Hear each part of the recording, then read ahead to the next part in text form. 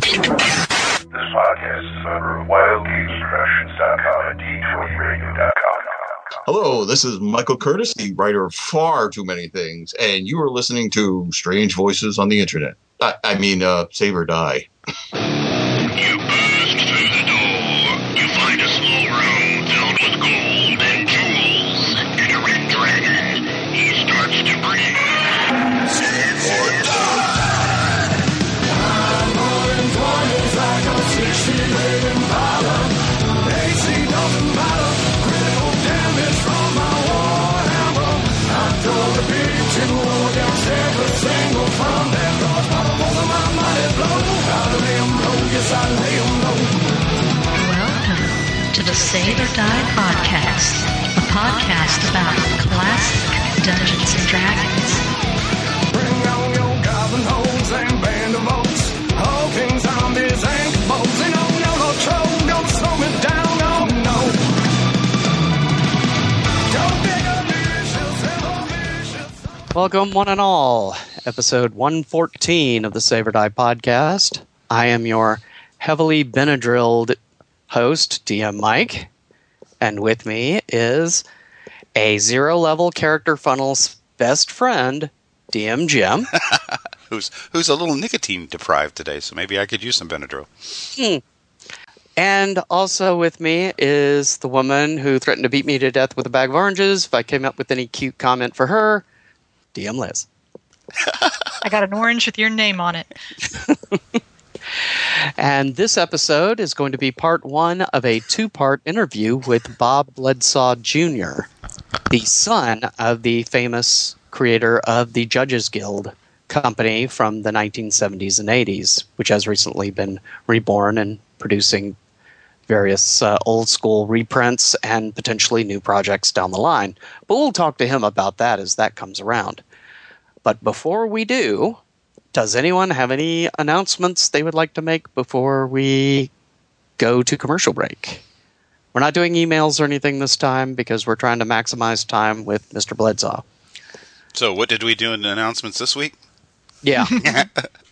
I just want to give a huge shout-out thank you to James and Rhonda Cody, the owners of the Book and CD Hut in Somerset, Kentucky, who celebrated yesterday their 1-year anniversary of their ownership of the store by inviting me down to run some Mutant Crawl Classics for a crew. You know how they say you can never go home again?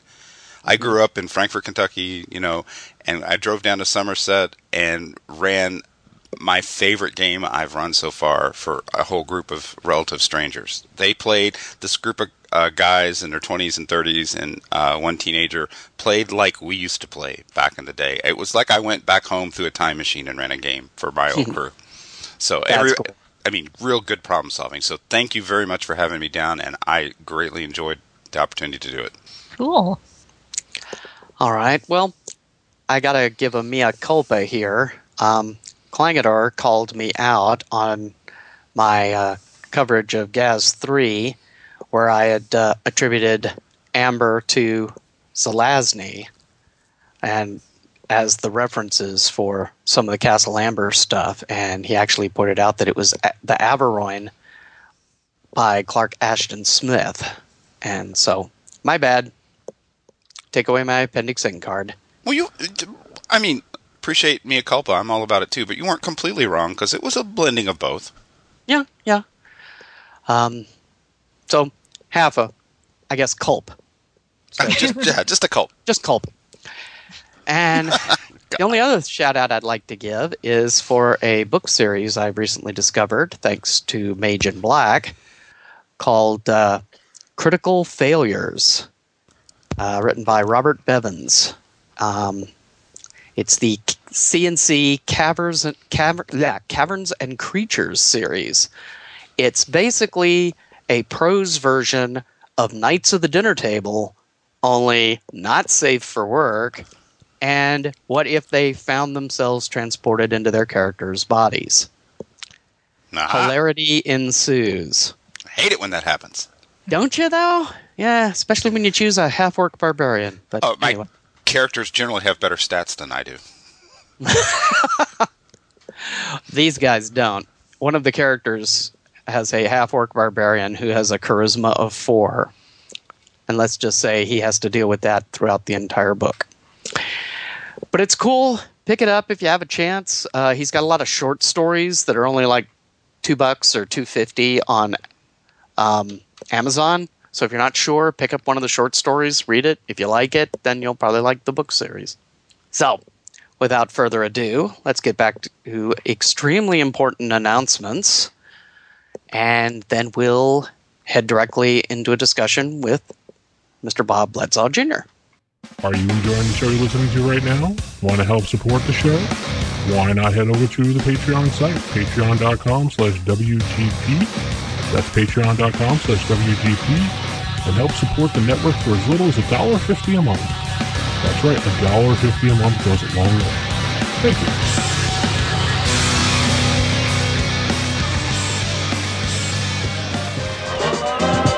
Zach Glazer, head of Lesser Known Games here.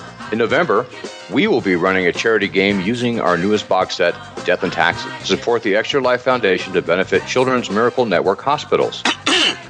You could support this effort by going to extralife.org and making a pledge in the name of Robert Glazer, or going to lesserknown.com/children. Robert Glazer? No wonders you go by Zach. Listen, let me show you how to do this. I cast charitable contribution. You will now go to extralife.org or lesserknown.com and make a generous donation to help Children's Hospital. You can even write it off both your death and taxes. See what I did there? But don't interrupt me. And my Saber Die podcast minions will have a nice pledge link right on the webpage of this very episode to make that easy. That's great, Dopus. Thanks. Don't mention it, Robert.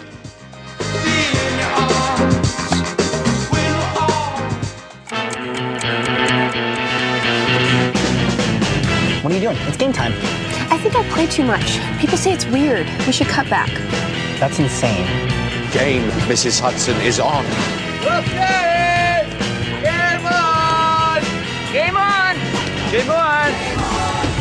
Invite said, game on! Hop on bed, game on! Say it proud, game on! Screw the crowd, game on! No one else to please, game on! And we're here with Bob Bledsaw Jr., owner and operator of Judges Guild. Hi, Bob. Glad to be here. Yay! Yay! Glad you can make it here with us. Thank you. We have one or two quick questions for you. Wonderful. I hope it's more than 2. Or 10. Or 12. Sorry. I meant one or two quick pages of questions. Sorry. Great. That's great. And we'll start with, who wants to go first? I'll jump in. Okay. Go for it. Woohoo! Okay. Our first question that we have for you. Prior to founding Judges Guild and becoming associated with D&D, what were your father's gaming interests? Yes, what led him to doing Judges Guild?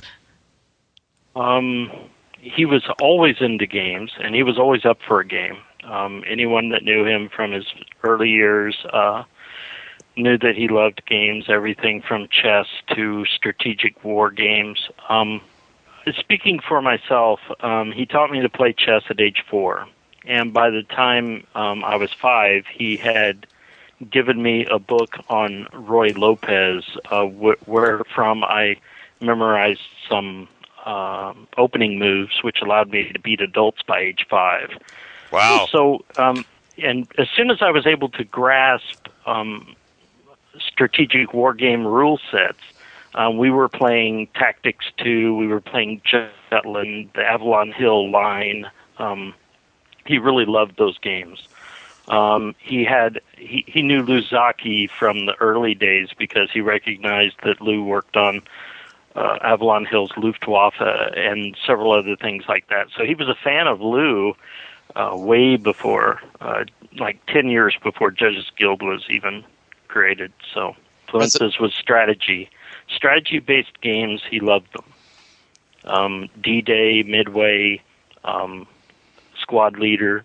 We played all of those games. Pardon? Panzer Blitz? Yes, Panzer Blitz too. Yes, we played. We went through basically the whole catalog, all the way up to things like Rail Baron and Faxon 5, and there was a horse racing game they produced, and just all kinds of... He had basically the whole Avalon Hill catalog. It was when I was very young, David Petrowski, his cousin, the one that introduced him to the ICD gaming group, which was Bill Owens, who really introduced Dad to D&D, and Mark Summerlot, who introduced Dad to the rule set of the original box set. ICD? Yes, ICD was the gaming group that Bill Owen ran in Decatur. Is that an acronym?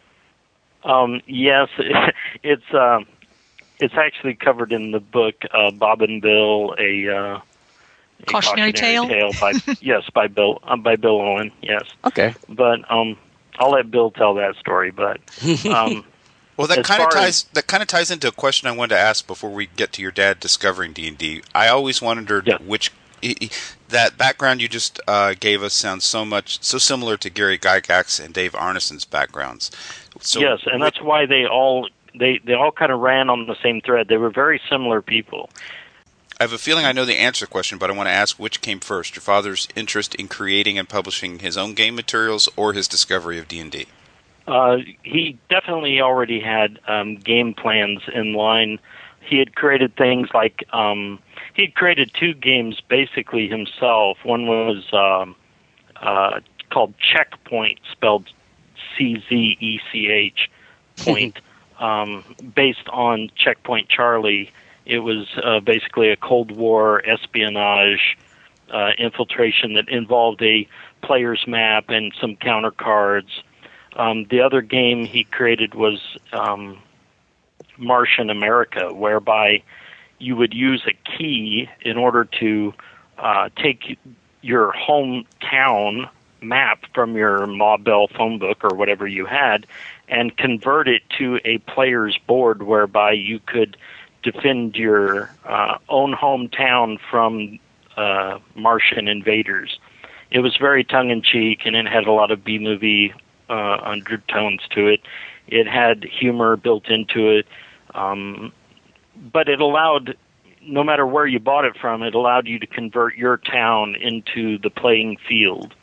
So that was probably 1974, way before he met Mark Summerlot and was introduced to D&D. I'm insanely jealous because you and I are within a year or two of the same age, and I came to gaming much later because I didn't grow up with Bob Bledsaw Sr. as my dad. Well, it sounds like that was fantastic. Because at North Texas Con, I've announced this to a handful of people. I actually played my first D&D session at this year's North Texas Con 2015. I've watched the games played. I've sat in and took notes. I made a lot of observations, and I put together the games, but I'd never actually played a character in a game until Frank Mentzer gave me the opportunity to play. And part of the reason for that was my father said that Frank Mentzer is the only man that really knows how to judge a D&D game. He always referred to judges instead of game masters because he didn't like the overtone of calling it a master. He preferred judge or referee. And so Judge is coming back in style, thanks to DCC. I hope so, yes. But yeah, that was Dad's play on words. Well, how did you enjoy your time with Frank running the game at North Texas? It was a real eye-opener. I didn't really... I was very rusty as far as the mechanics of the game goes, and so at first I was kind of like, I want to play in the background, but he kind of put me in the forefront because of the character I had, and partly because he assumed that I knew extensively how to play a character in the game. And so I did very well, surprisingly, and no one was the wiser that it was actually my first game session playing a character.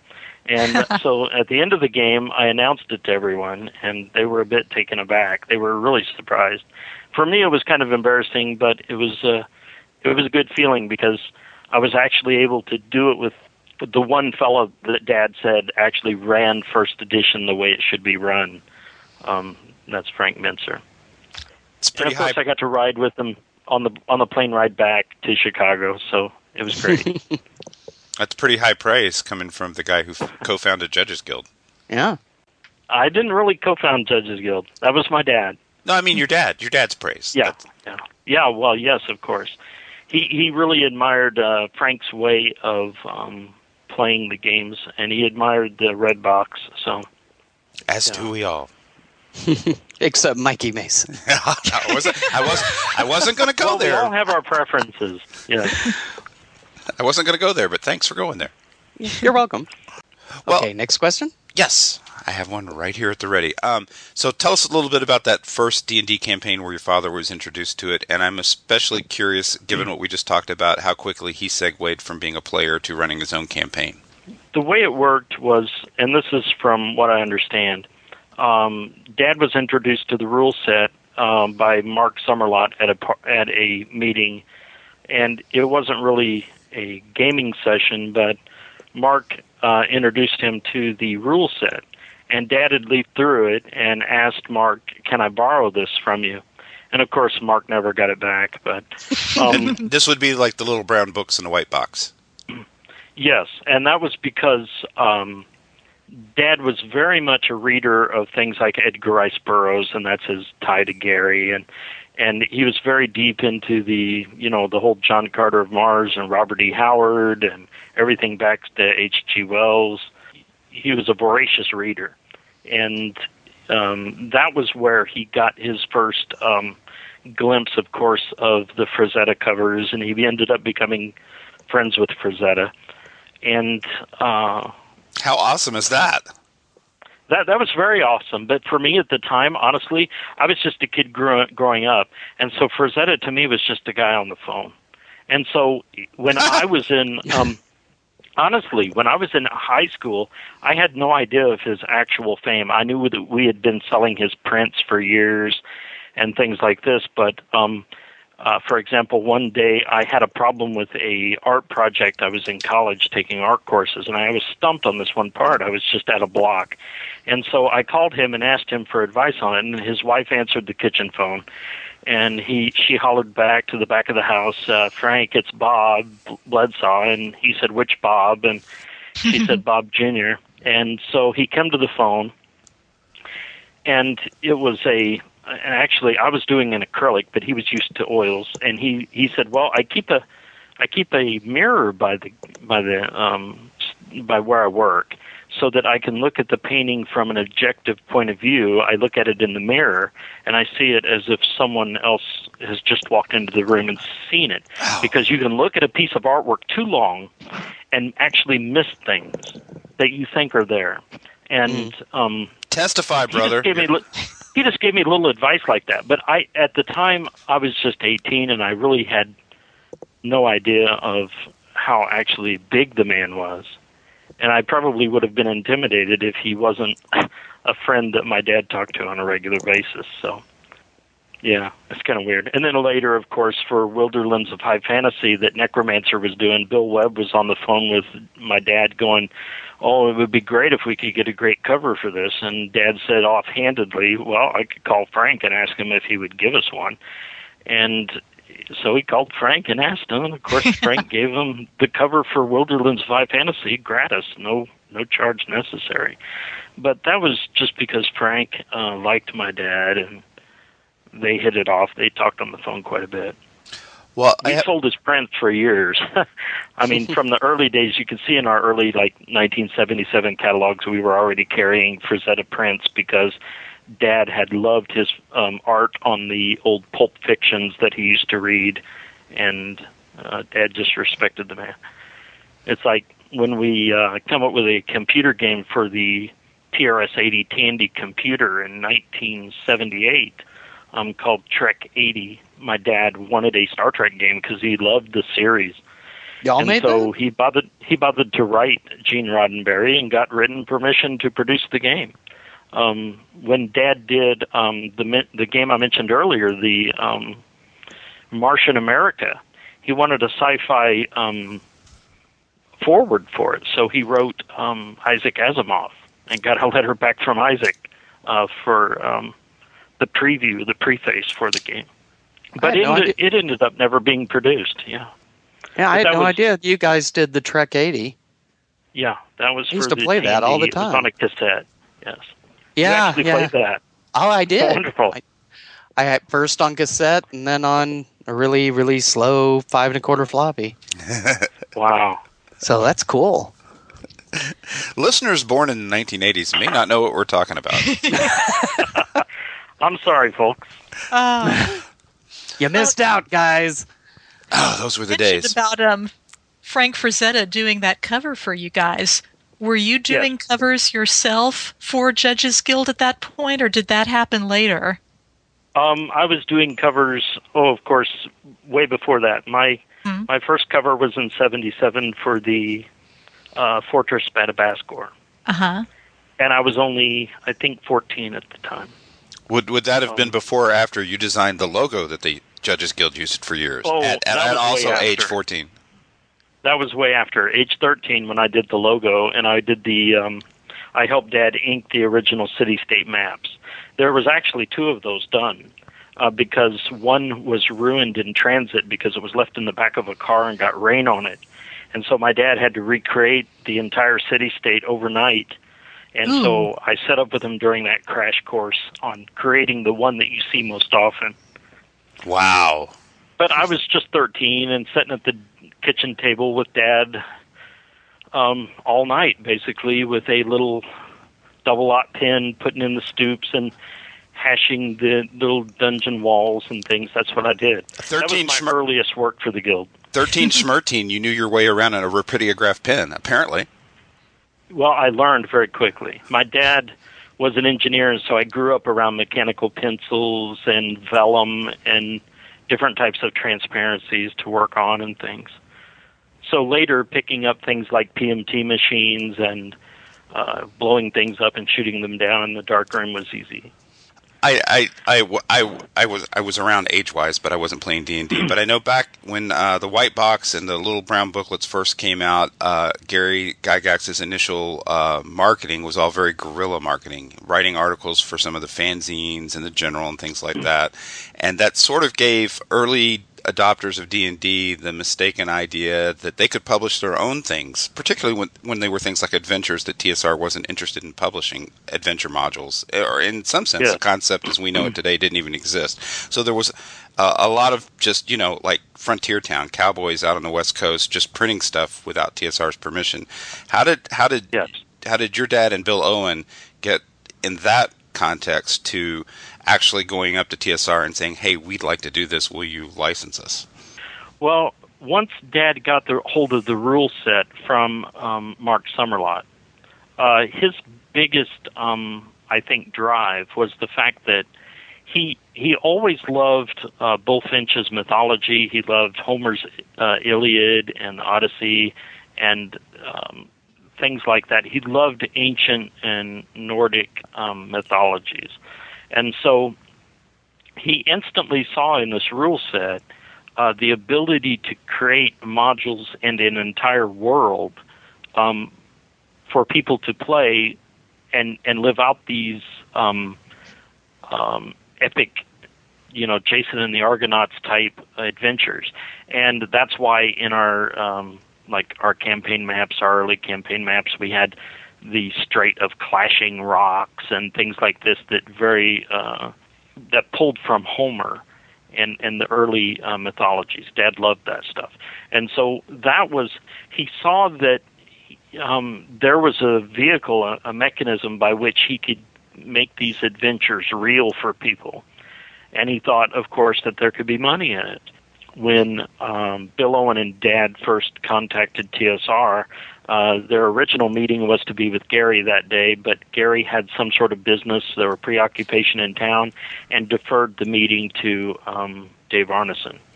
And so I'm really interested in how true the story that is always told actually is, that it was just your dad, Dave Arneson, and a handshake agreement to go publish licensed game aids. Yes, and that was not considered unusual at the time. One of the things I wanted to mention was that people like Gary and Dave and my dad was, at the time, was a Sunday school teacher. Back then, handshakes was the way you did business, and you took a man's word as gold, and if paperwork was required later, it was pumped out. But that was how they got the deal. And when Dad came back, one of the first things he told us was the fact that Dave laughed. He didn't really think that there was a market in making modules or adventure worlds for D&D. And which is funny now, but yes, funny now. But of course, once you fast forward a year or so, and TSR realized, hey, wait a minute now, Judges Guild's actually making some money and selling these modules, and we better get on the bandwagon. And so my dad's view always was that we're taking away from a piece of the pie that belonged for ages to Parker Brothers and Milton Bradley and these huge industries like Hasbro. It's funny the way the wheel turns around in time. Yeah, and Hasbro got it back. Yes, they did. And that's one of the things that once Hasbro produced like fourth edition, I believe that was their baby. It wasn't received well, and I can tell you not what my dad thought of fourth edition because he had passed shortly before it was released, but I can tell you exactly what Dave Arneson thought of it. He thought that the field, the independent field that these pioneers had created in the mid-'70s, which took away from the pie of the big five, as he called them. He felt that, big industries like Hasbro and Parker Brothers really don't care what happens to fantasy role-playing. They would rather see it die, and they don't really care if it exists because it was taking a piece of their pie. These independent upstarts from the 70s were taking from their sales. And so you'd be happy with buying Clue and Monopoly and forever. So yeah.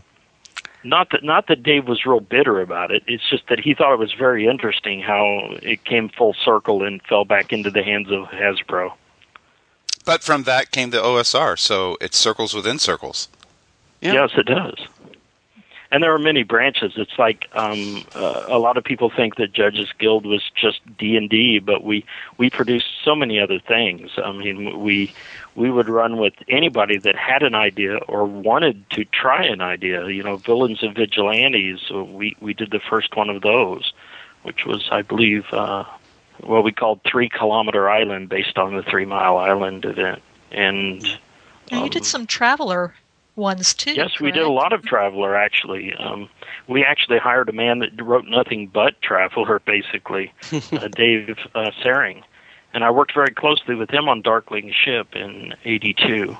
And it was one where I was kind of pleased with it because although my art was not that good because there was actually time constraints put on our artwork, we were allowed 10 to 20 minutes on an ink drawing, and if it involved a color set, maybe 20 more minutes. Wow. And that was just to keep our prices so low. If you look at our covers, our cover prices compared to other products at the time, we did that that's why our artwork always, was very lackluster, and it could have been much better if we were given more time, but we were working under very strict constraints. Yeah, but it was the best bargain for your dollar back then. I remembered I loved Judges Guild stuff because it was cheap. That's nice to say, but honestly, our best sellers came from great authors. It was the material that sold it. It's like my dad reached a burnout about 5 years in. By 1979, he was burnt out.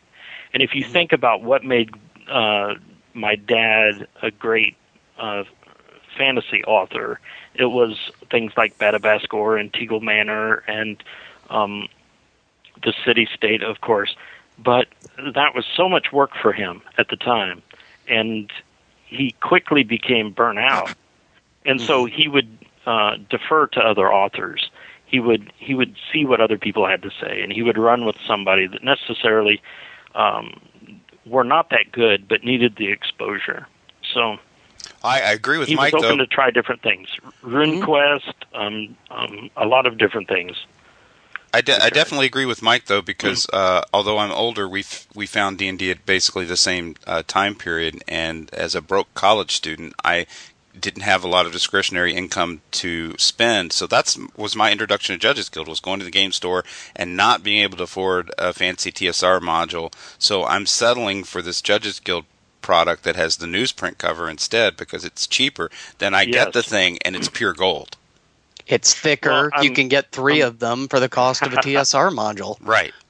And that was one of the things I heard, where you could draw and write on one and keep one just for the shelf. It was like my dad was very aware that he wanted the price as low as possible to get it in more hands. He wasn't necessarily interested in a big profit. It's like as soon as D&D started out, one of the first things, or as soon as we started up, one of the first things he did was, in our town locally, was because I was involved in chess club, and he was in chess club when he was in school. We started up little D&D clubs within the high schools, and before long, all of our local high schools had D&D clubs.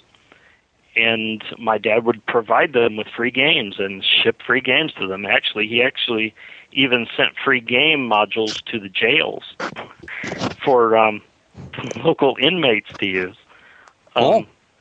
Yeah, but it was a strange time.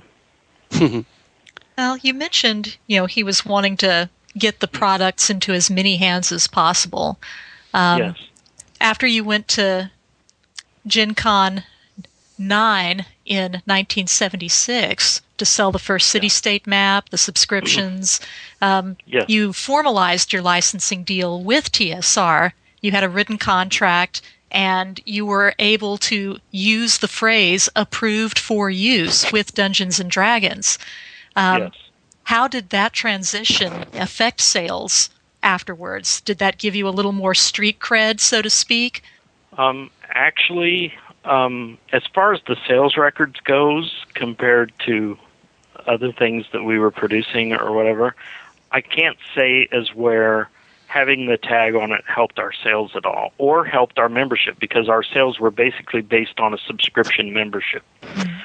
Our subscription memberships continued to rise up until July of 1982, which is where we reached a real peak. We've never attained that peak since then. But having the tag was Dad's way of saying, well, we've got basically an agreement with TSR. We're friends with TSR, and we are producing games for this. My dad was more than happy to put those on, and it was out of his, I think, insecurity. He would go to Bill Owen, his partner, and say, "I don't think we're giving them enough material," and it was things like ready ref sheets, and which people thought was, man, this is just a morass of material here. This is a wonderful thing. Yeah. But yet Dad was insecure and going, well, maybe we should put more into it. And Bill Owen at the time would, he was basically like, Bob, I think we're doing okay, and Dad, of course, the blazoned approved for use with D&D on everything that was, but actually, I think it was partly out of his insecurity about the products that he felt the need for it, but to ensure that thing that I just described happened, that when somebody did buy, if every product is somebody's first product, they would see all the giant amount of content inside and go, hey, this is cool, I want more. Yes, they did. And that was what drove our initial membership sales. It was because we were giving them so much for so little. I mean, it may have looked bad, and honestly, the artwork could have been much better, but we were giving them a morass of material that they could immerse themselves in and give them 1,000 different directions to go. We always left things open-ended. We never said, this is the way this has to be. We were never about setting down rules. We would set down suggestions and then say, run with it. Well, okay, that leads me to something I'm dying to ask, because as a young man experiencing Judges Guild's products, TSR's products, and all the other people, including the unlicensed people. I was lucky to be there to get like the Spellcaster's Bible, get my hands on stuff like that. But amongst our crew, we always had a certain respect for the Judges Guild products because there was a funk to them. The term as it's used today, gonzo, didn't exist then, but the Judges Guild material, I mean, you'd be in the middle of a Judges Guild adventure and suddenly there's a potion stand. A Balrog for a butler. Right, or some cat wandering an alley that's a demigod in disguise.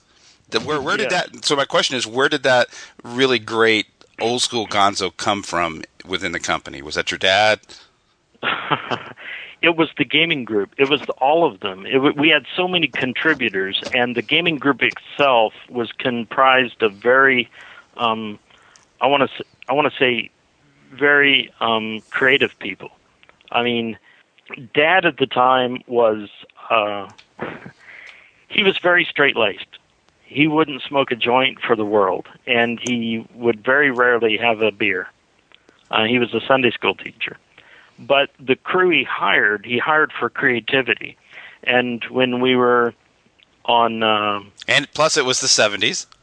Yes, it was. And when we were at university, if our designers was caught in the back having a joint or having a beer or something stronger, Dad would, frown on that, but he knew that was part of their creativity and the way they got things out.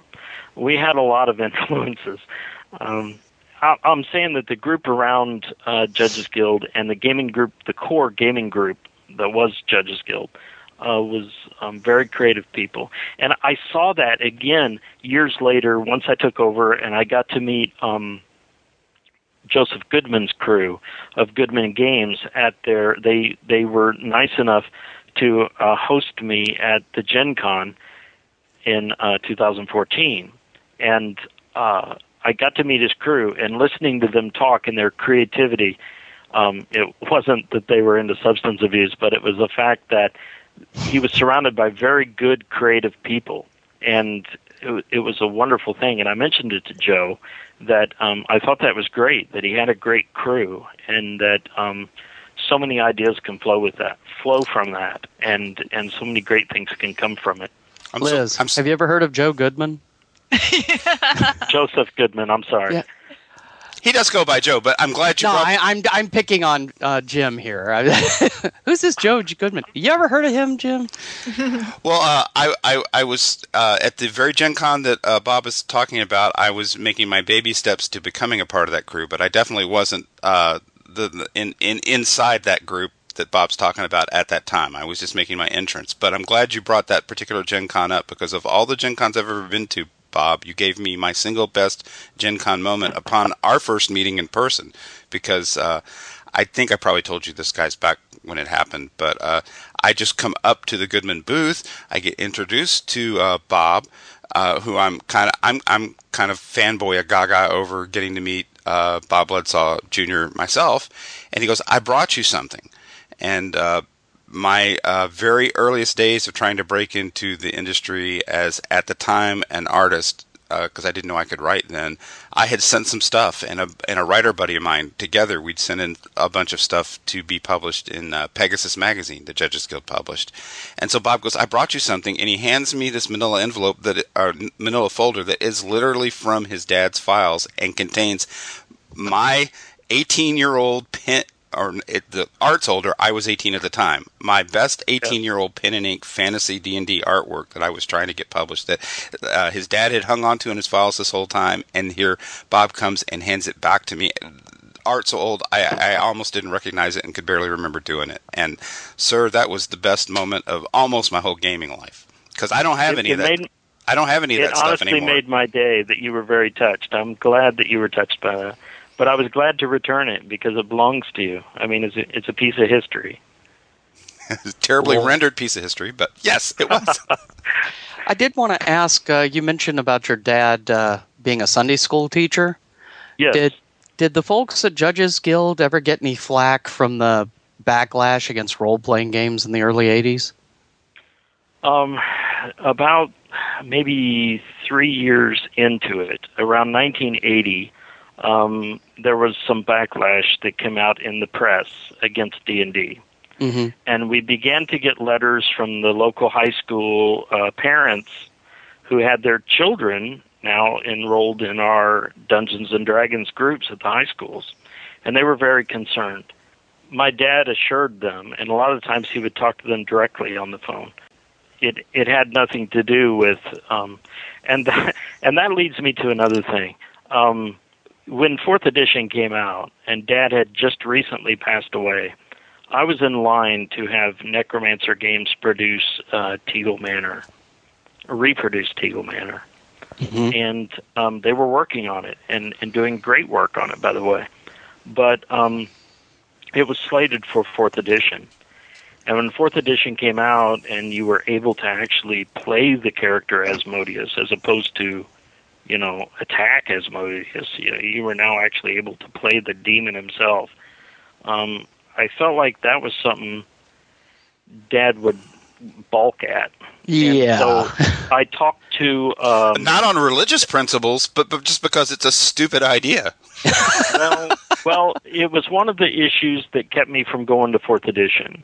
And so I kind of turned on my heels on that, and I ate a lot of flack, but I kind of canceled the work on that. And Dave Arneson, believe it or not, agreed with me and thought that was the way to go.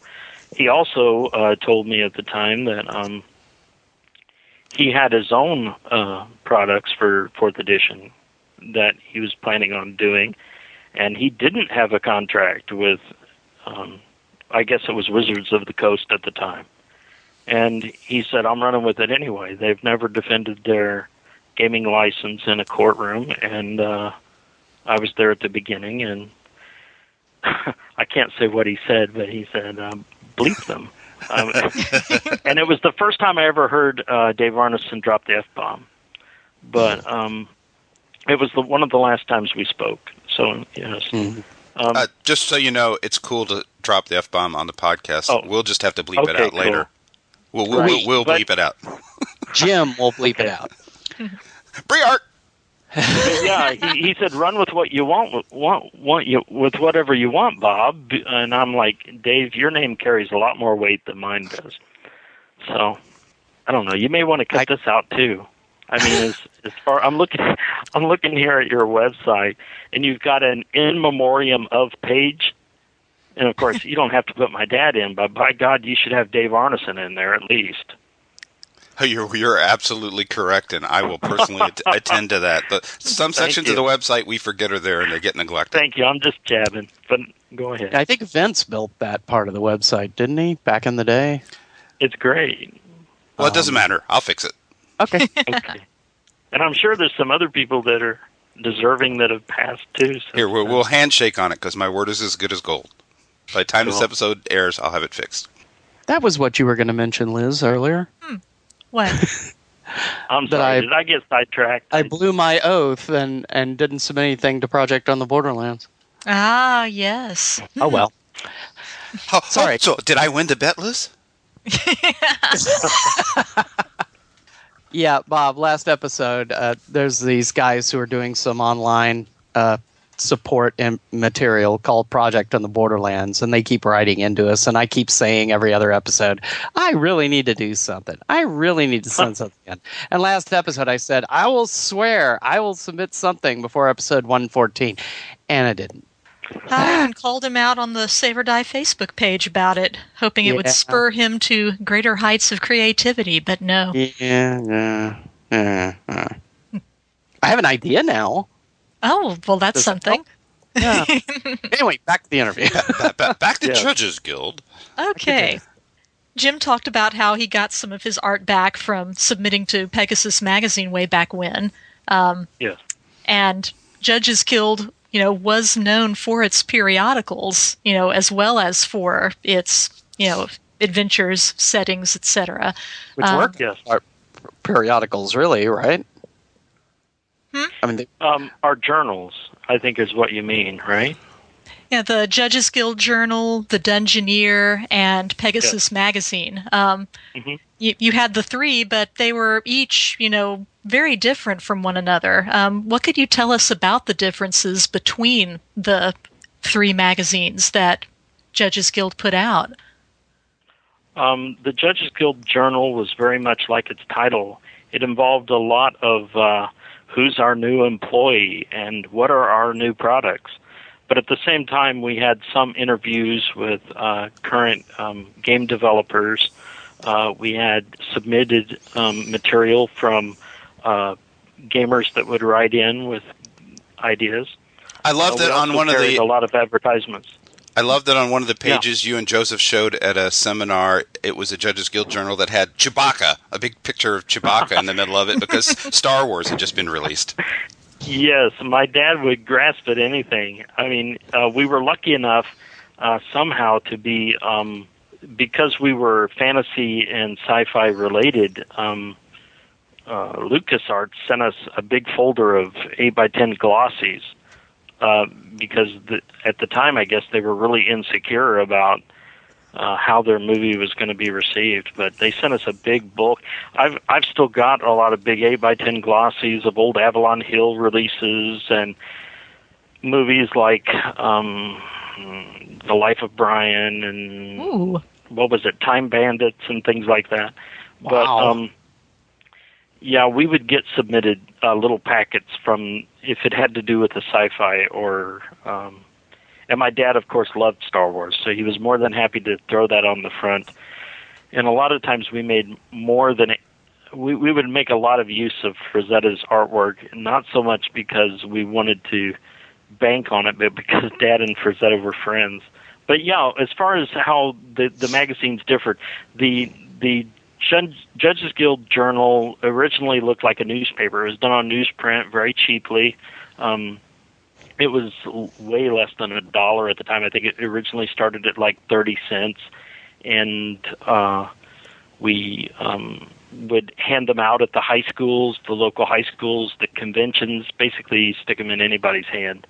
But then in like 1978, Dad managed to... He needed a editor for the... Things just started growing, and he was too occupied with other things, and he needed an editor for the journal. And he managed to contact Chuck Anshell of the Dungeoneer, who was running out of Chicago, and hired Chuck to come down and actually move down. We were on our university site at the time, and Chuck moved down and brought all his material and all his old layouts, and my dad said, well, you know, what are you going to do with the Dungeoneer? And Chuck's like, well, I don't know. And Dad says, well, how about you sell it to us? And I forget exactly what the dollar amount was. I think it was under $1,000. But Dad actually bought the Dungeoneer IP from Chuck with the idea of, well, maybe we'll release it too. And so we released a compendium of the early Dungeoneers. And Dad really loved the Dungeoneer format, but we couldn't just run with it. We wanted to enlarge it and stuff, and so we recently had changed the format of the journal to a magazine type format with a slick cover, and it would involve a fake color, 3-color separation on the cover, and just basically newsprint inside. And we did the same thing with the Dungeoneer. And then for a while, we combined the two. I think there was one issue where it was split right in the middle of the cover, half Dungeoneer and half journal. It became the Dungeoneer Journal after that for a while. The thing about the journal was it was basically an internal magazine with advertisements of what we had planned and some submissions. With Dungeoneer, it was cram-packed with a lot of goodness from people like Paul Janelle Jacquays and Brian Hennon, very good creative people, and of course, Janelle Jacquays is an icon in the industry now. There's some Jim Ward articles in those old Dungeoneers? Yes, and there was a lot of early stuff from other game developers that were really great ideas that just never took off and sprouted wings, which still could today. What was I going to say? There was something there. And then Pegasus Magazine later. Oh, yes. Pegasus Magazine was a big, bulky fluffy thing where we never actually made good use of the space. That was one of the things. The Dungeoneer magazine was a very small format that Chuck created out of his home, and it was cram-packed with material.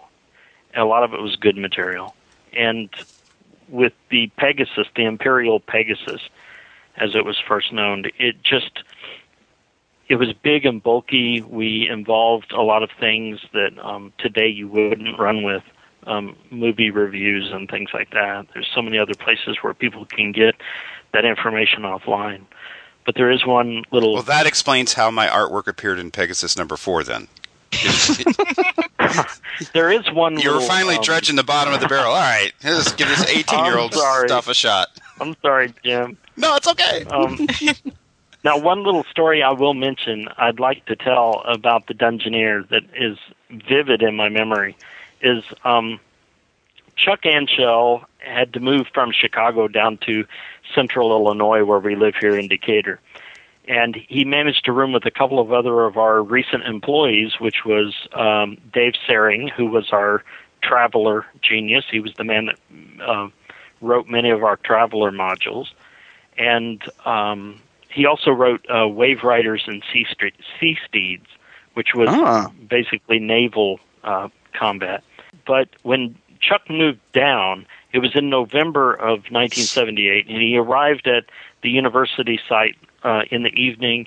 It was me, Mark Homer, my dad, and Bill Davis, who was another employee. And we were basically there to unload Chuck's van of all the Dungeoneer material that he had. And so he had driven all night through a snowstorm. But that day was the day that they had released the Blues Brothers Briefcase of Blues album.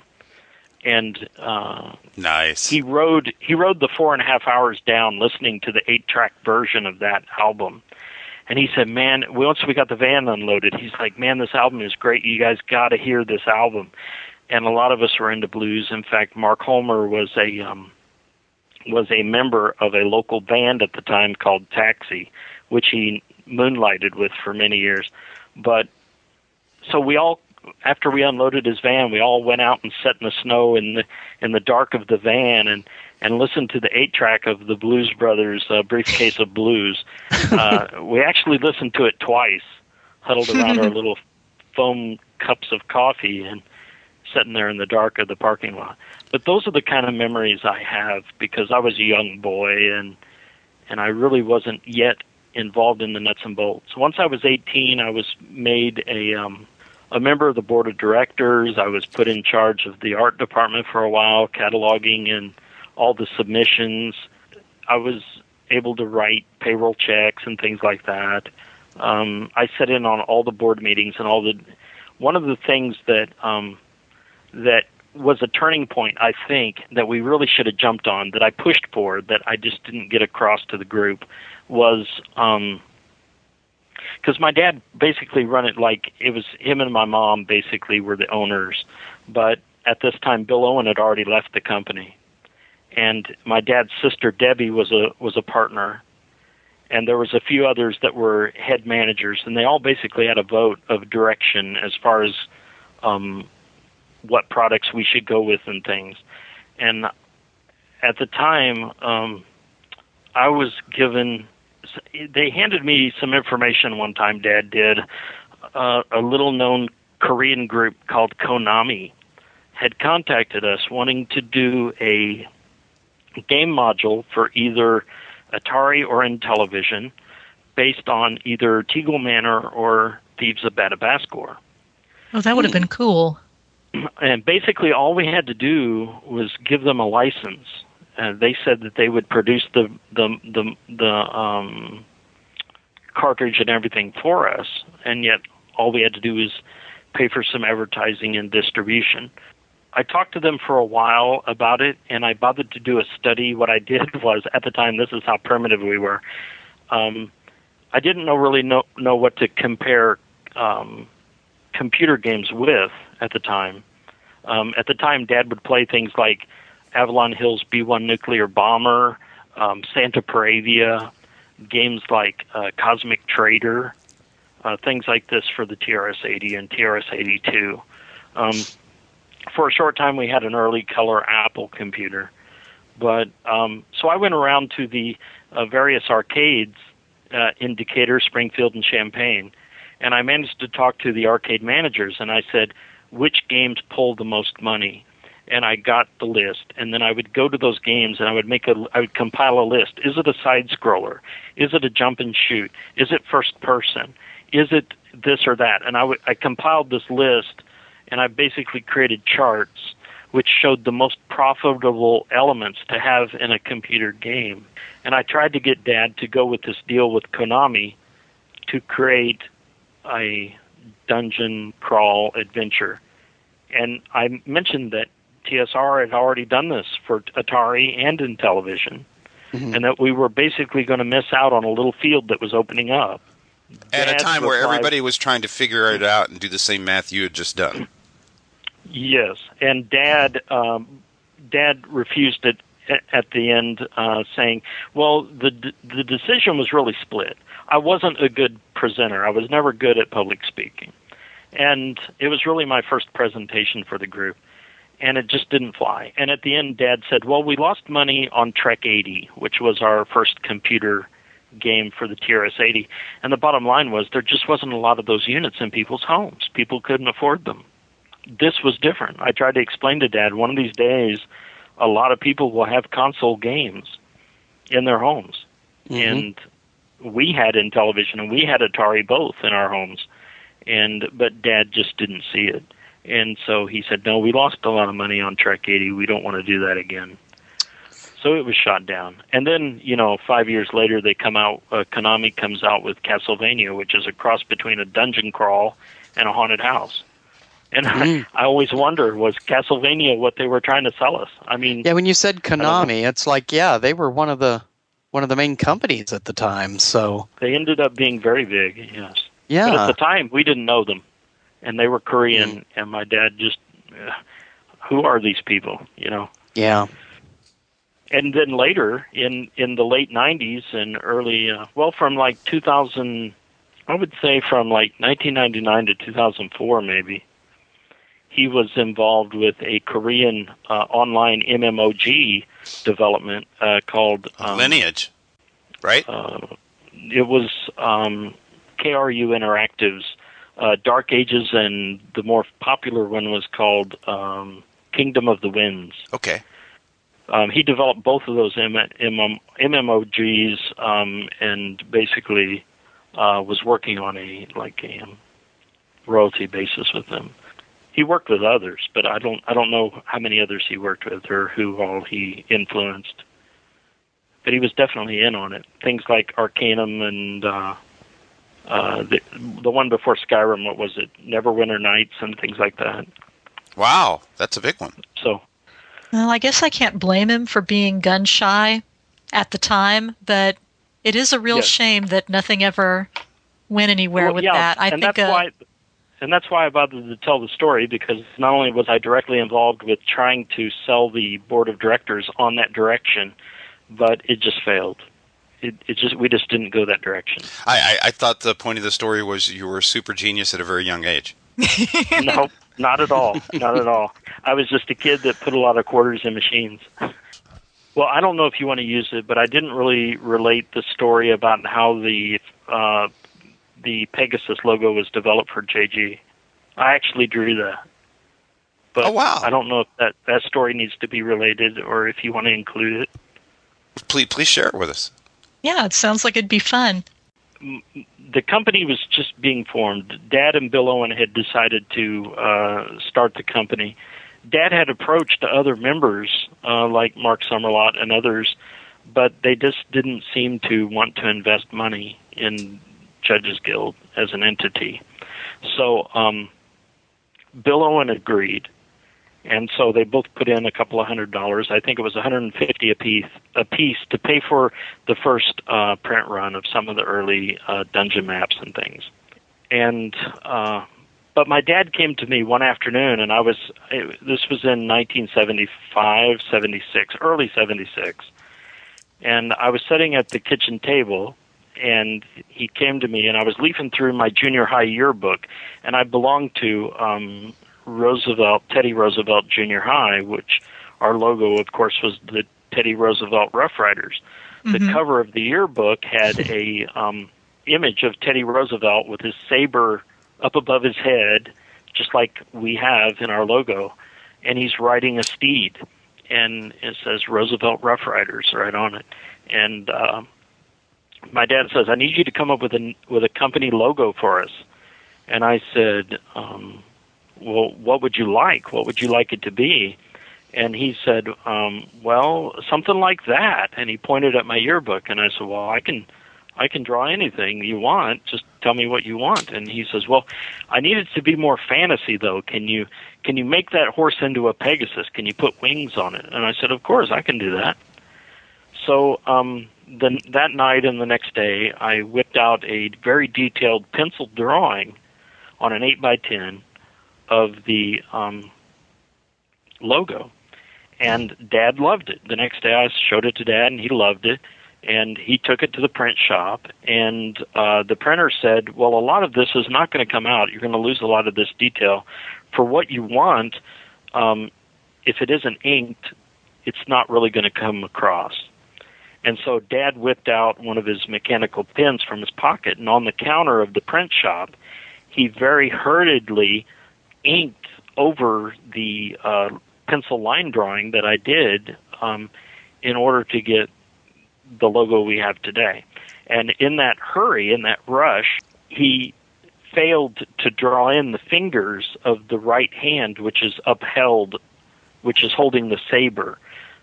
So he faced the hand backwards is what he did. Oh, he put the left hand he put the left hand on the right hand of the warrior. Right arm of the warrior. Yes. I guarantee you, because it happened to me, everybody who's listening to this right now has seen that logo for 40 years and didn't notice it till you just told them. And they're all digging them out. And that's one of the reasons why I love telling the story, is because they'll dig it out and look at it, and sure enough, it's a left hand on a right arm. And that was because Dad was rushed. And so he came home very proud with this big stack of the logos on both letterhead and envelopes, and he dropped them on the table. I had just got off of school. And he was very proud, and he says, look at those. Look at how great those look. And I immediately, of course, instantly picked up on, you got it wrong. You messed it up. And he's like, what happened? And I showed him, and he said, his words were, well, I turkeyed it. We'll call it the flying turkey from now on. And that was just a phrase he used at the time. And so from then on, internally, we referred to it as the Flying Turkey. Within the guild, it was known as the Flying Turkey. And so... best logo story ever. Great.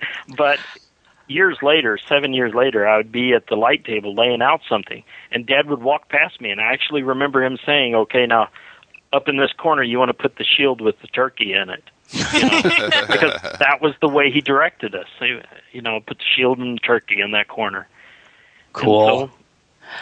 Okay, well, I think we will take this opportunity to end the episode. Normally, thank you. We all wander. Don't go anywhere yet.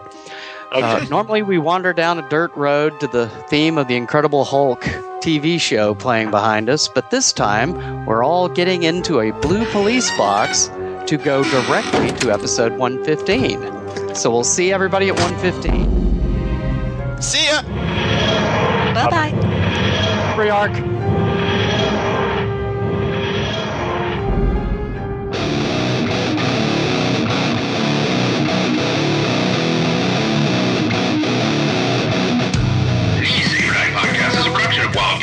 In association with D20Radio.com. The Saberdive theme music is provided by the band Mississippi Bones. You can find them at MississippiBones.bandcamp.com.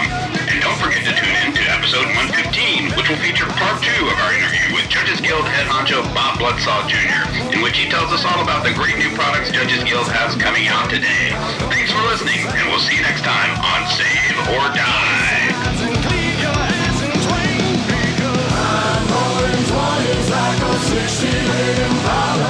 Of meat. That Meat sounds, cookies. That sounds dreadful. Well, it's paleo. I mean, you know. So would a cave bear poop sandwich, but I don't eat that either. Yeah. And Bob's going, what the hell did I agree to?